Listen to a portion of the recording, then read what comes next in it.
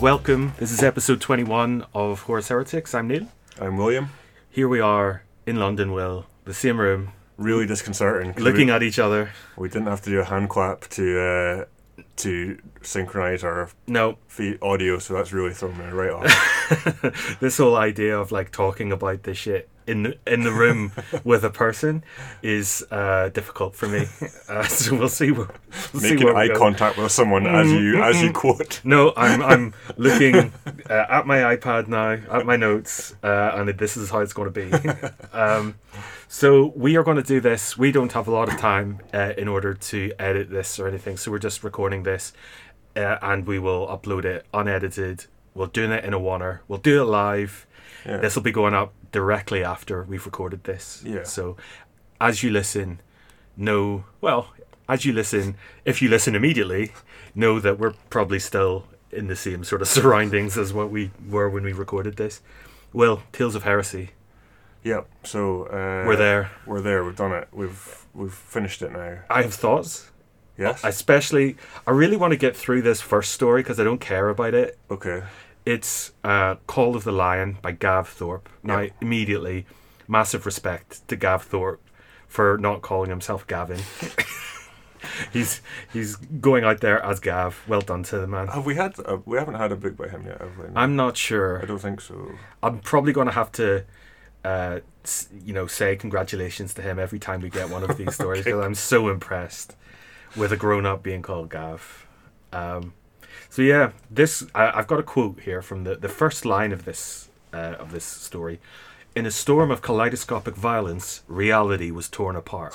Boom! Stuff like that happens a lot. Reality's under a lot of pressure in these books. It's never really whole, is it? It's always being torn into shreds, or in some way kind of ripped up. Just twisted in some unimaginable fashion that can't be described. Literally unimaginable. So the author hasn't needed to go to the actual work of describing it, so it's fine. This story starts on a battle barge, the Spear of Truth. It's not a good name. It comes out of the warp and is commanded by a dark angel called Astalan. And their whole bit is that they have been sort of patrolling the outskirts of the galaxy, looking for signs of humanity's lost past and bringing them into the Imperium. But they're kind of bored because they can't find anyone. Yeah. And then the rest of the fleet translates in, and it's a whole big, what are they called? Like expeditionary force almost of the Dark Angels. And Astalan is kind of weary. He's like as a character, he seems like a true believer, but he's bored and unhappy because he can't bring the Emperor's light to anybody. Yeah. Kind of world weary. Yeah, vibe to him. And then they get like a radio signal out of nowhere, and everyone's sort of slightly giddy that this could be. Well, this is a sign of humanity's like lost past, and they found somebody. And then we meet Bel'Ath. Yeah. What's he like? So Astalan is like an old veteran, I guess, of the Dark Angels who had been on the go.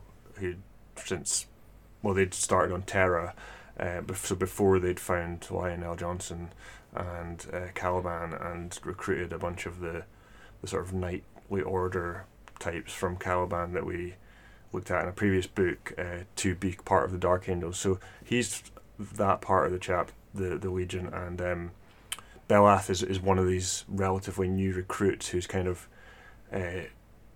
gone up the ranks pretty quickly and is.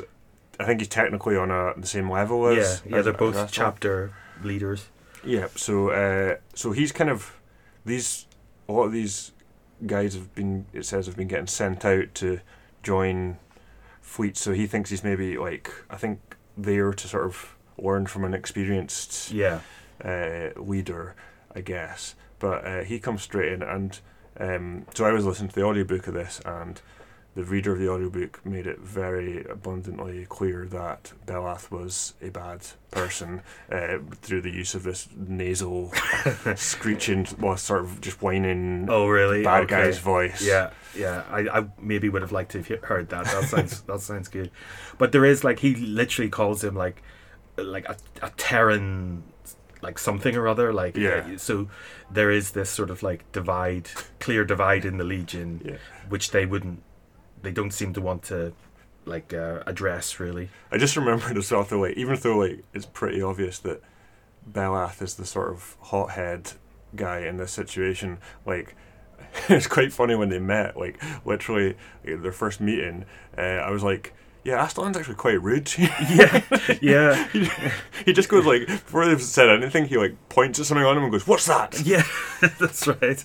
He was like displaying Calibanite order, like chivalric order, like shields on his armor and stuff. And yeah, he like no introduction. He just like points it out. He goes, "What's that on your armor?" But yeah, so they're preparing to like deciding what to do whenever they approach this like planet thing, and they have one of those like oft repeated conversations about the old timer Astelan is like, well, we'll talk to them, we'll bring them in willingly. Yeah.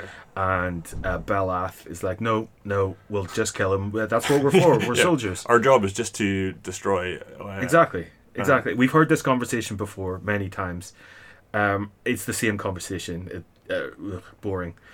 So the planet they're above, they've confirmed that there are humans on it, and it's split up into large sort of continental states, all with different power balances. So I was like, this is interesting. At least it's not a unified planetary government.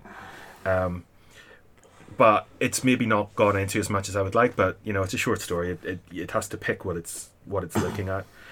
So they choose like a rural backwater agricultural type of scene to make first contact. Yeah, basically, like, Astelan sort of gets his way at this point, and he's like, we're not going to land in the middle of a populated area where it might be provocative. He wants to kind of land somewhere out of the way and give them a chance to kind of reach out and that sort of thing.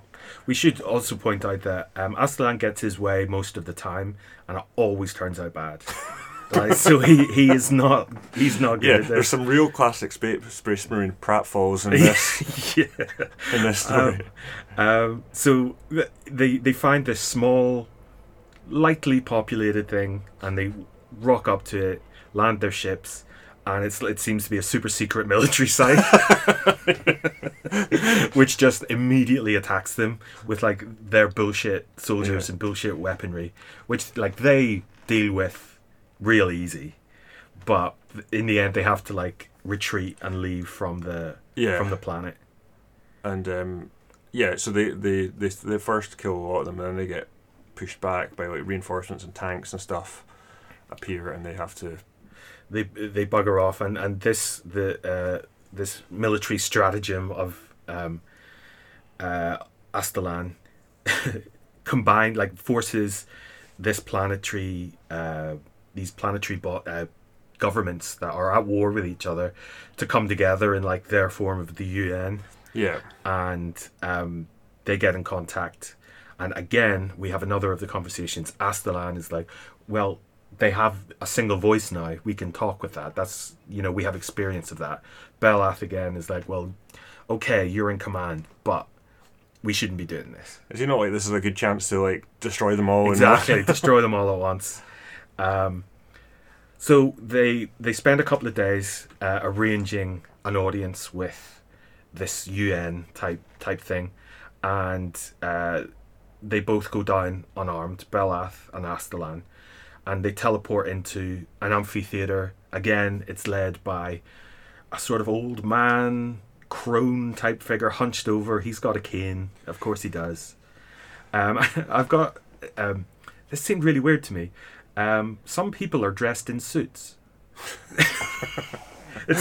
It says that. It says there are like various headdresses and people in oddly cut suits. Right. So, like the real UN. So it's very strange. So Grain, he's the old man. He comes and talks with the two Dark Angels, and basically says, what right does the Emperor have to rule by Xanthus? They don't recognize humanity. They sort of remember that other pockets of humanity exist out throughout the stars, but they don't have space travel. They're not that advanced. They don't feel part of the same species as these sort of monsters. So then what happens? Yeah, it's important to note that, so this was, like you say, Aslan kind of got his way here, but Belath had insisted that they have like an open audio link That's true. to a bunch of his crew, heavily armed and, with itchy trigger fingers, to, if anything went awry, they would jump in and, well, we'll see. Well, one of the people on the amphitheater, Tears, says, "We don't trust you." Which Belath says, "Protect your commanders." It's like, to me, hearken to me, protect me. And then they all just translate it in and just fucking fuck the place up. Literally, like a bunch of Terminators just appear and instantly obliterate this every person in this room. Yeah. And then that leads to all-out war. Which is very, very easy. Yeah. Astellan is just like, oh, I wish that didn't have to happen. Yeah. And Belath is, well, it did. And I've radioed back to Caliban and told the Primarch about your poor leadership. Yeah. That's it. Yeah, that's... and so, like... I meant to care about that, apparently. Was there a thing that, like, was the subtext of the story that the Lion was actually, like... Lionel Johnson was actually trying to, like, send these guys out to sort of make the Legion act in a different way and actually wants them to just go and destroy worlds and stuff, or... Well, I mean, I guess there's the is he under orders from Lionel Johnson? Yeah. To, like, spy on the Terrans, and as you say, like, the Calibanites are allowed to wear their former heraldry and stuff, so they're literally being allowed to mark themselves out as, like, better than or more Dark Angel than the original Terran ones. Yeah. And that seems like an obvious recipe for disaster that anybody could spot, especially these master tacticians that every Primarch is meant to be. Yeah, and Belath is very heavy-handed in this attitude. Like, he's like one of the archetypal hothead Space Marines that we've encountered. Yeah. But in the other stories, he would have been probably from a completely different legion. Do you know what I mean? Like, he would, in order to show, like, they're very different, but clearly there's the divide in this legion in particular. I've written down that this is the least imaginative story we've had yet. Like, it read like pieces from lots of other bits of books put together. I thought it was, like, reasonably well written for what it was. I thought, like, some of the descriptions were quite good, but yeah, like, it was a lot like, thematically, it was a lot like the earlier story from this book, where there was, like, where it was the Space Marines initially working with this population of a planet to fight marauding aliens, and then having to, like, then deciding they had to then turn against the humans they'd been allied with. It was a similar sort of theme to that. It was okay, but it was okay. What wasn't okay was The Last Church by Graham McNeil, or as I like to call it, r/atheism. This is an unbelievable story. Like, I do not know what to say about this. I'm thinking we should spend 10 seconds on it, or I'm thinking we should, like, have a spin-off podcast about this story. I like a mini-series. A mini-series, our own serial. What was going on here? Jesus. Right, so when this started, I was like, I had actually heard about this story. I think, like, ages ago. I hadn't read this book before, but someone that I knew who had mentioned, there was a story where, like, about the last church on Earth and the Emperor and stuff. And, like, I when the story started, I was like, oh, this is interesting. Like, I'm quite Yeah. keen to see what's gonna like, because it was going back to when there was. So this is literally the last church on Terra we're meant to be Yeah, at a here. Christian church. Yeah, and there's a guy. So there's the what does it just call him? A priest, a minister, or Some form. Yeah, the person.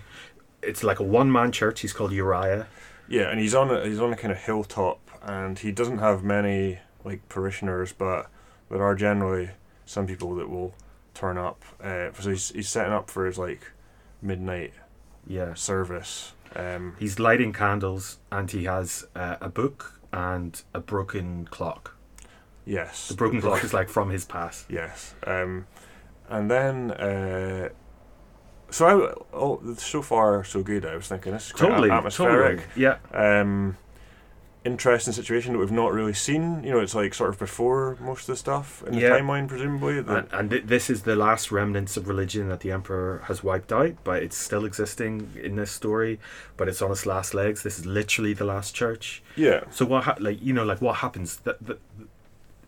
I'm excited to read this story. I'm Yeah. thinking at this point. The doors of the church swing open.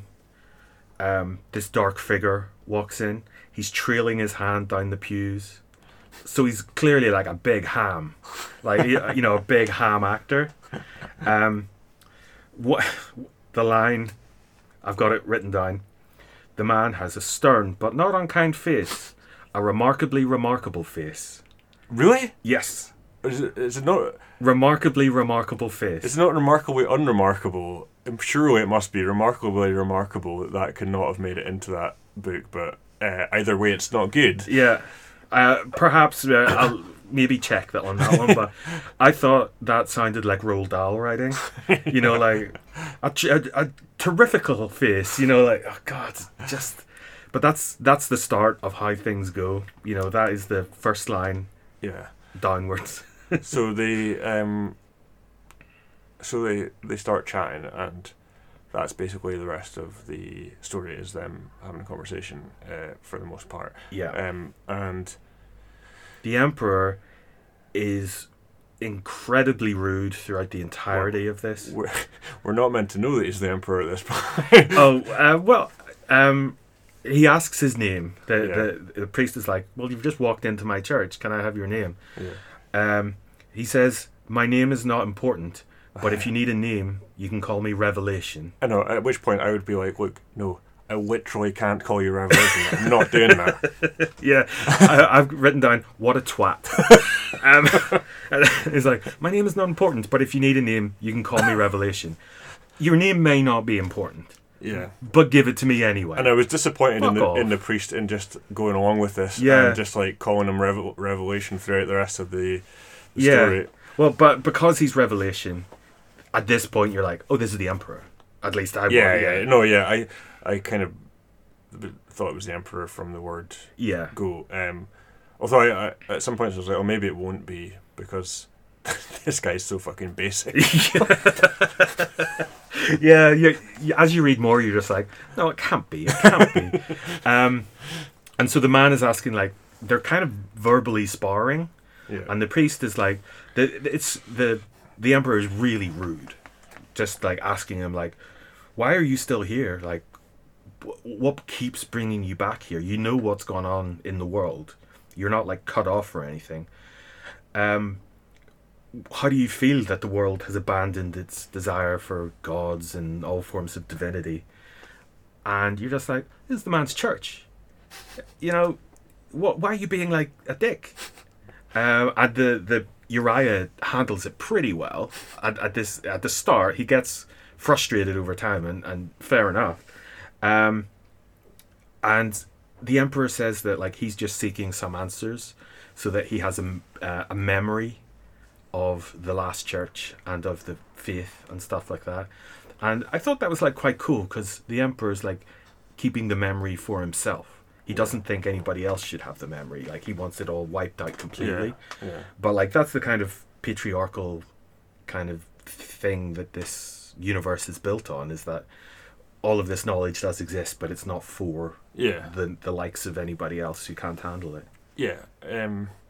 So for a large part of this, sorry, well, can I? There is a big bit at the start about how wonderful the fresco on the ceiling is, and they both are like, how great a piece of art, how wondrous and godlike and stuff. And the Emperor is like, wow, it is breathtaking. And Uriah says, you're a student of art. I've studied a great many things in my life, said Revelation. Art is but one of them. And you're like, I just asked if you were a student of art. Like, art is one of the things I've studied? You're like, well, yeah, okay. But I only asked you about art. Just dropping that in it's just there. like, I know loads of stuff. And you're like, okay. Ask me anything. I know all sorts of stuff. I know science as well. No, we're talking about art right now. The Emperor is a real, like, a loser. I mean, that's what's disappointing about this book, right? Because, like, you feel like Graham McNeill is kind of, by the masters of the Black Library, he's been given a real privilege here to actually be able to, like, have the Emperor really put on show quite a bit, more than really any point in anything we've read so far. Do you get to meet the Emperor here? And so, like, that, you would think that, that is not to be done lightly in this fiction, it's obviously a very important thing. Yeah. And then, so it's really disappointing that the Emperor comes across like an obnoxious, like, second-year undergraduate who's just read The God Delusion by Richard Dawkins.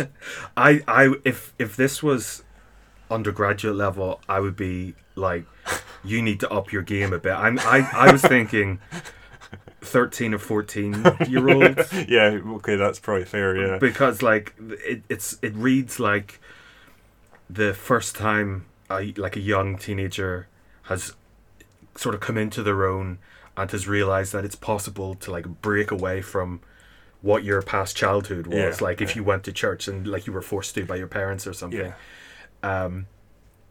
You only realize that I don't have to do this. Yeah. And then you start learning about the very, very basic sort of questions that atheism can throw up, but they're not taken anywhere. You see, like, that is also disappointing in the sense that, like, what you've just highlighted about the Emperor, kind of, even though he's trying to wipe out religion, he kind of wanted to go there and, like, almost sort of appreciate, or like, see this important moment in history, I guess, like, and like, that suggested a subtlety that is not borne out by his arguments. So the first one that comes up is they're looking at this ceiling and the painting, and Uriah says, "Isn't this proof of the divine?" And then the Emperor goes, "Proof of the divine?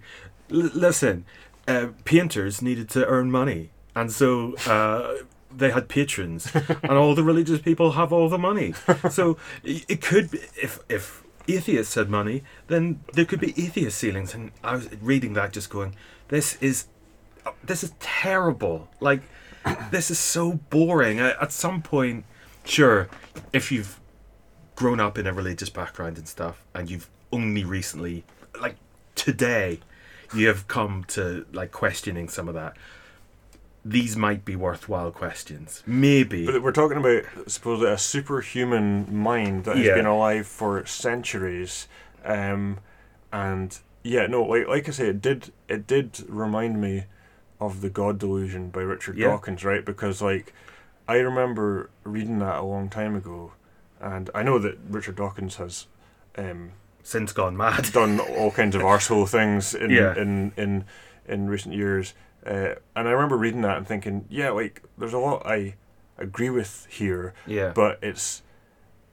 felt like using a hammer to crack a nut. You know what I mean? Like, it was just like, I think we have that because, like, we don't have any of that sort of I know, background. Like, but it's just like, it did feel really. That book was of its time, I think important for its time, and Richard Dawkins has since just turned into, like, a gross old, like, has been. But, like, like, it certainly did feel to me, like, and that may have been the point of it, to just lay out the sort of basics, like 101. Here's why here's why religion is, here's all the bad things about religion, etc. But like, it did feel really like not a subtle argument, and just overselling the point to me as someone who was already like totally quite happy to not be religious. Yeah. But that, it is slightly different for us because like being atheist, I suppose, or non-religious, has been the easiest thing in the world for us. Yeah. But anyway, so they spar over this for a little bit, and then they go, "Oh, let's talk and share some time together." So they go and have a glass of wine. The Emperor goes, "This is very good wine. It's old." He's such a fucking. Uriah says, "You have a fine appreciation of wine, Revelation." And he goes, "No, he just said it was old. He just..." See, Uriah I found quite annoying as well, to be honest. Exactly. Like the level of his pro-religious arguments are exactly as advanced as the atheist ones. So at least it's a kind of a fair battle of inadequate minds. And they get onto the whiskey pretty quick, do they not? Like, yeah, that's great. There's a bit of whiskey, and Uriah teaches the Emperor how to drink whiskey. Do you remember that? Oh god, this was so in fitting with the whole like, just both of them being total bores. Like, yeah. Uriah's like, no, don't gulp it down. The Emperor's like, I just want to fucking get drunk. And Uriah's like, no, let it wash over your tongue. And you're like, oh god, both of these people, fuck. Anyway, the church is called the Church of the Lightning Stone. Yeah. And the churchman Uriah takes the Emperor to see why it's called the Lightning Stone. And there's like this story about how it was struck by lightning and this piece of rock came off it, and there's this, it's all sort of wrapped up in the voice of God coming, and it's a traditional sort of Christian appearance of the divine. And Revelation puts his hand on it and like somehow analyzes it for its like mineral content and stuff like that, and it's a complete sort of full-on scientific versus crazy religious tale. And again, it's really terrible, and Uriah at this point gets upset because he feels that Revelation is trying to destroy his faith, which he is. Like in the most literal sense. in the most literal sense, and the Emperor is just being like really rude. And yeah, so then they sort of get into a bit about Uriah's backstory. Yeah. Which is that he used to be, or basically he was from a sort of rich family or something, and he had a kind of misspent youth of like traveling around with he had a sort of like private army with him or something. Yeah. And he got at one point he got wasted and started giving shit to a bunch of proto-space marines. That was good. I was sort of sent with a flea in his ear away from that.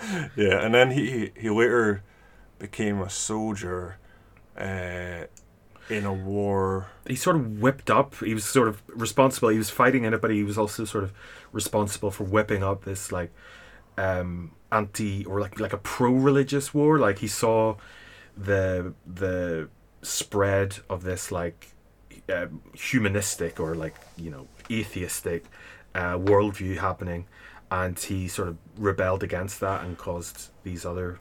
Was that war was more? Was that not just a sort of more general political thing of the Emperor was taking everywhere over, and this I can't remember really, and this region wanted to stay independent. It may have been religious motivation behind it, but basically they started a kind of revolution against the Emperor's conquest of the planet, and they seemed, and it was all quite joyous for a while, and like sense of freedom in the city wherever this was based, and then they all got arrayed for battle in some place that they referred to quite a bit as the site of this terrible battle. Yeah.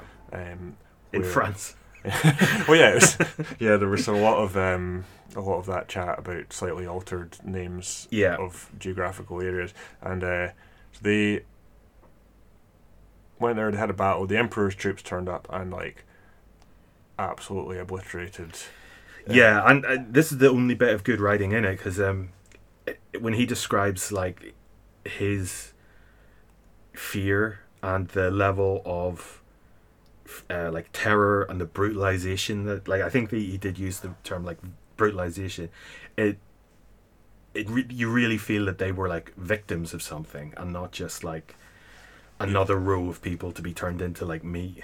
Yeah, and Uriah was like, as far as we can tell, the only person that survived from their side in that, and that's when he really wanted to dedicate his life to religion, because he saw the divine, as he puts it, I think. Yeah. A figure approaching him, sort of in the aftermath of the battle, who was like resplendent and, do you remember? Golden. Yeah. And a voice from God that says, what are you doing with your life? Like, you need to serve me. Yeah. So he goes back to his family lands, where he finds that his family have been destroyed, basically, but finds the church and has been there ever since, tending to that and serving God in that way. And he's talking about this to sort of show revelation that this is, he has seen the divine. Yeah, exactly. He says it's very easy to believe when you've seen the literal.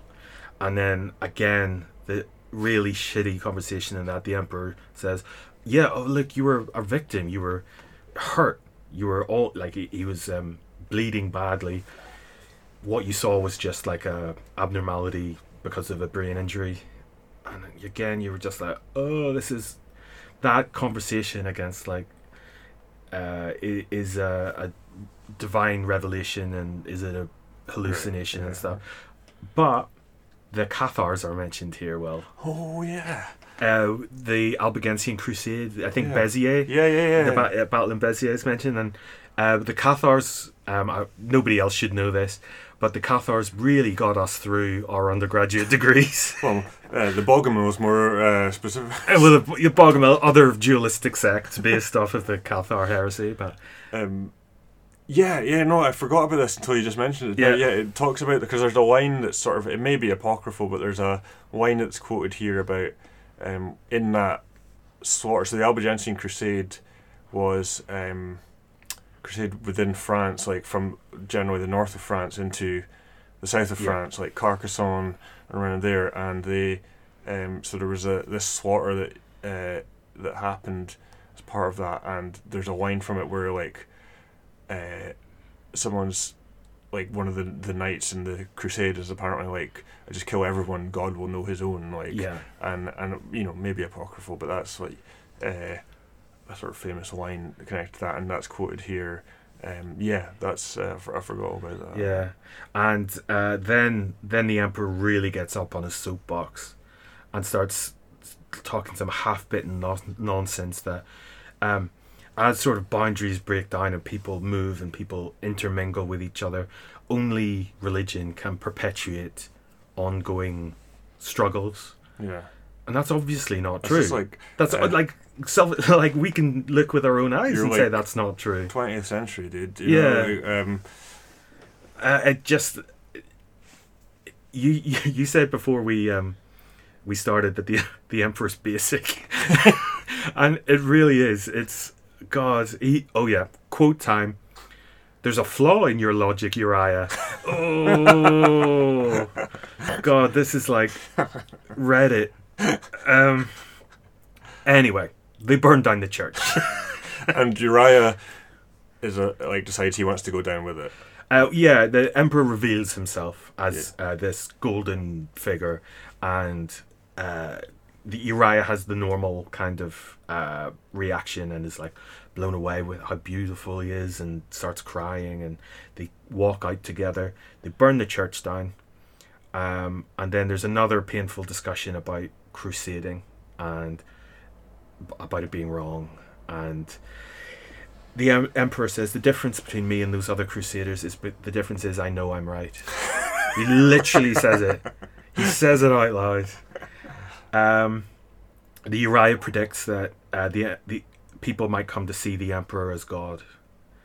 We forgot the important. Oh yeah, go ahead. End into the story. So the vision that Uriah had seen was in fact the emperor. Yeah. On that battlefield. So it's like the thing he was worshipping the whole time was the emperor. Yeah. that's the kind of the twist as such as it is at the end of the story. Yeah, and the story ends, the clock chiming, and I was like, what the fucking point is of this? Is that clock was mentioned at the start only so that it could chime at the end. I know. I'd kind of forgotten about it. Yeah, I was like, what the fuck point? What does this? Why did the story end with a clock? Because it was something like the clock was going to chime at the end of the world. At the end. Yeah. What does that do for the story other than give it this ultra melodramatic nonsense? This was one of the worst things I've ever read in my entire life. This is Dan Brown level of writing. I was angry reading it. What do you think? Yeah, like, it's funny though. Yeah, it was entertaining in a sense, but also like at times too excruciating to even be enjoyable on that level. Like, yeah. But it's a shame because, you know, you hope that when the Emperor appears later, he's done better than he has done here. Because, you know, he is like at the centre of this whole story, and it should, and you know, really mystified through the way he's kind of little bits about him are revealed. Yeah. And then and you just have this whole. How could anybody follow somebody who's like, these aren't even arguments, these are like the beginning points of arguments that he never. It's terrible, absolutely terrible. So the last story of this collection is After Deshaya, something like that, by Matthew Farrer. Another new name for us. This is about the World Eaters, or as they are in this, the Warhounds. This is before they are called the World Eaters. Yeah.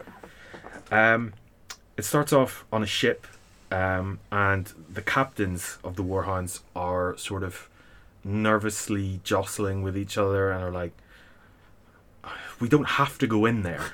We don't have to go into this room. And Karn, who we've met before, he says, no, I will go in there. Somebody needs to go and meet him. Don't know who yet.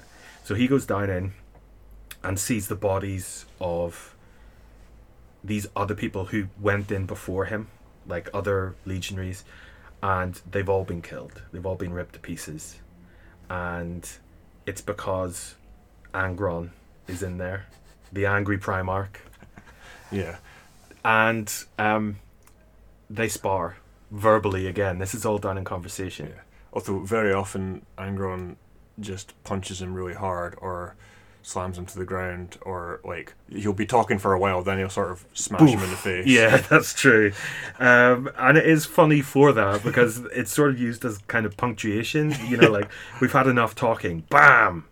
And it's very good. I found this whole situation very comical. Like, just I've had very high comic potential. The fact that Angron is like is supposed to be their Primarch, so that's what they're trying to tell him.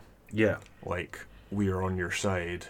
We don't want to fight you. He's like, you fucking losers are coming in here and not fighting even me. warriors. And he's literally obliterating the upper echelons of his legion that he's supposed to be taking over. Well, he doesn't really know that yet, but like it was classic Angron. You could have like some slide whistle effects and stuff on this one, and like a tuba in the background going. But like, I think we have just before discussed. We'd like to know how the World Eaters and Angron sort of originated, and I feel like this didn't really disappoint. No, I mean this was like really short. I mean this is not really a short story. Almost like it was so short. I thought. And yeah, Angron at times during this fight he's like ultra angry. At other times he's like kind of wistful and sad because his brothers and sisters are gone. Yeah. And it turns out that he and his brothers and sisters were slaves to this race of sort of gamblers and kind of slave masters that made their slaves fight for them and they bet and wagered on them and stuff. They're called the Far Riders, is that right? The High Riders. High Riders, yeah. And Angron has a thing called the Butcher's Nails implanted in his brain, which is like causing him to be angry, which is, you know, fair enough to the man. But also they're a source of his like ongoing warrior mental strength and stuff like that. And Karn basically lays it out for him that they're not going to fight him because they are to be led by him, and whatever Angron wants his legion to be, they will change in order to, satisfy that, basically. And that's it, really. I mean, it goes on like that. And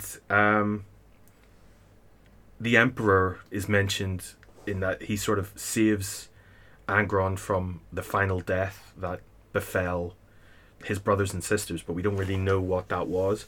But Angron is like angry at the Emperor and unhappy because they had all pledged themselves to die together. Yeah. And Angron couldn't fulfill that pledge. I thought this, it was quite good in this. I thought, it did a quite good job of laying the seed of why Angron would both, join with the Emperor and become, a Primarch of a Legion, but at the same time, the seed of why he would ultimately, quite happily harbour resentment against him. Yeah, because he basically, without it being too heavy-handed. No, I'm because he basically says, he criticises the Emperor for being someone that just stands back and sends other people into battle, basically, and he's eventually won round by Karn sort of tells a story of starts telling some war stories, basically, and Angron's he's just good battle tactics, he gets into the sort of that sort of chat. So whenever they can share some sort of bond, he's maybe he doesn't feel that to the Emperor because the only thing he knows is war and physical battles and stuff like that. But yeah, you're right. There is a sort of subtlety in a sort of completely unsubtle setting. Yeah. That's what these stories should sort of seed the way, I think. As far as you need the subtlety to be in this series, it's done here. And yeah, it's good. And so eventually he's won round by Karn, and he's okay, I respect that you're warriors, and he sort of agrees that he will be the Primarch, and he goes up and meets the rest of the captains who are hiding from him. And they are all like shit, and he someone says you and your old brothers and sisters were the eater of cities, something like that, but together we as your sons will be the eater of worlds. Yeah. And he goes, well, that's ding, light bulb above his head moment. He goes, well, that's what we'll be then. We are the world eaters. Yeah. Okay, well, fair enough. Yeah. A pretty good story, very short. Did the job. Yeah. It's over now. It's over. I didn't like many of those short stories. I think I'm wondering if I'm coming around to the view that short stories are actually much harder to write than, because you've got such less space, and that sort of magnifies any shit decisions that you've made. I still think there's good potential for short stories in this setting. Definitely.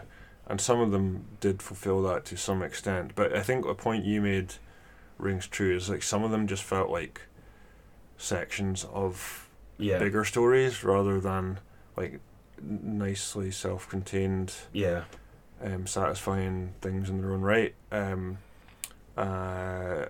So yeah, I don't know. It's a mixed bag. It's a mixed bag, but I will look forward to the next short story collection just because of the potential. Yeah. In there. I mean, I think we should probably bring back up what you raised about there being an overarching theme. Yeah. To it. Did you think that played out across the? I think the theme was heresy and little tales, little shorter stories of heresy. Nothing beyond that. Did you sort of? Well, no. You just. I think before you said that the thing that, at least in one of the sort of the groupings that we did, you were saying that the theme was about this. What happens when human societies are encountered by the... Yeah, and in particular, the thing is, the story where the Custodes teleported into the was it in Brazil? I think it was High Brazil. Yeah, that's it. That's basically exactly what happened when the Dark Angels teleported down to the Model UN in this story, and the same thing happened. Like almost exactly the same thing happened, and they felt the need to just slaughter everyone there. It just seemed that a missed opportunity, I think, in exploring that more. Teleporting did seem to be a thing that cropped up more here than it had. It really is a MacGuffin. Like whenever you need something to happen, you can teleport. Maybe that's like the short story format has forced the use of more teleport. Yeah, interesting. But I don't know about. Did you spot anything that I haven't amongst that sort of? I think that general theme you can find in all the stories. You know, it's about, they're all in different ways about something to do with, it's all about contacts with human civilizations of some sort, and the Emperor or the Imperium. So like even the Angron one's kind of about that, because it's about what happened when the Emperor's forces came to his world. The Dark Angels one obviously is about that. The Last Church one obviously is well, it's kind of about that, but on Earth in terms of the Emperor. I mean, could we say that it's about the complete incompetence of the Astartes and the Primarchs and the Emperor? Like honestly, and that's kind of the whole series. Yeah, that is true. But this is just highlighting that the super powerful nature of these things, but without anything either intellectually or culturally or governmentally to like back it up in any way. I think they should. What would be a good short story is like one of the intellectuals of the Imperium, like some high up official, or a remembrancer, somehow gets a chance to meet the Emperor, and they're like, oh my god, I can't believe, or listen to the Emperor give a oration about something or whatever, right? And then they get into it, they're totally hyped up, and they're like, this is going to be the most amazing thing ever. They get in, and he just talks at the level that he talks in the Last Church, and the person's like, oh my god, we're worshipping this guy. He's invited into like the Emperor's chamber, and he finds the Emperor with like 3 monitors in front of him, all with like different subreddits on it and on different message boards and stuff, and he's just like angrily thumping his keyboard, just going, God does not exist. But that, I mean, in effect, Uriah, when he had the Emperor reveal himself, he was like in love with him again, but then immediately he did sort of reject him, and choose to die with his church rather than go with the Emperor, and that must have made the Emperor feel pretty silly. But I would love to, I mean, that was sort of in the context of his religious beliefs, and I would love to see someone just like having an intellectual crisis when meeting, because they are a smart person and they are properly intellectual, and they just assume the Emperor is going to be like this mind beyond all minds. Yeah, exactly. And they just go back and go, oh my god, you met him, so how was it? It's like, well, and like as they talk more and like have a drink, like share a bottle of wine, and then they're silent for a bit and just go, you know what, the Emperor's a dick.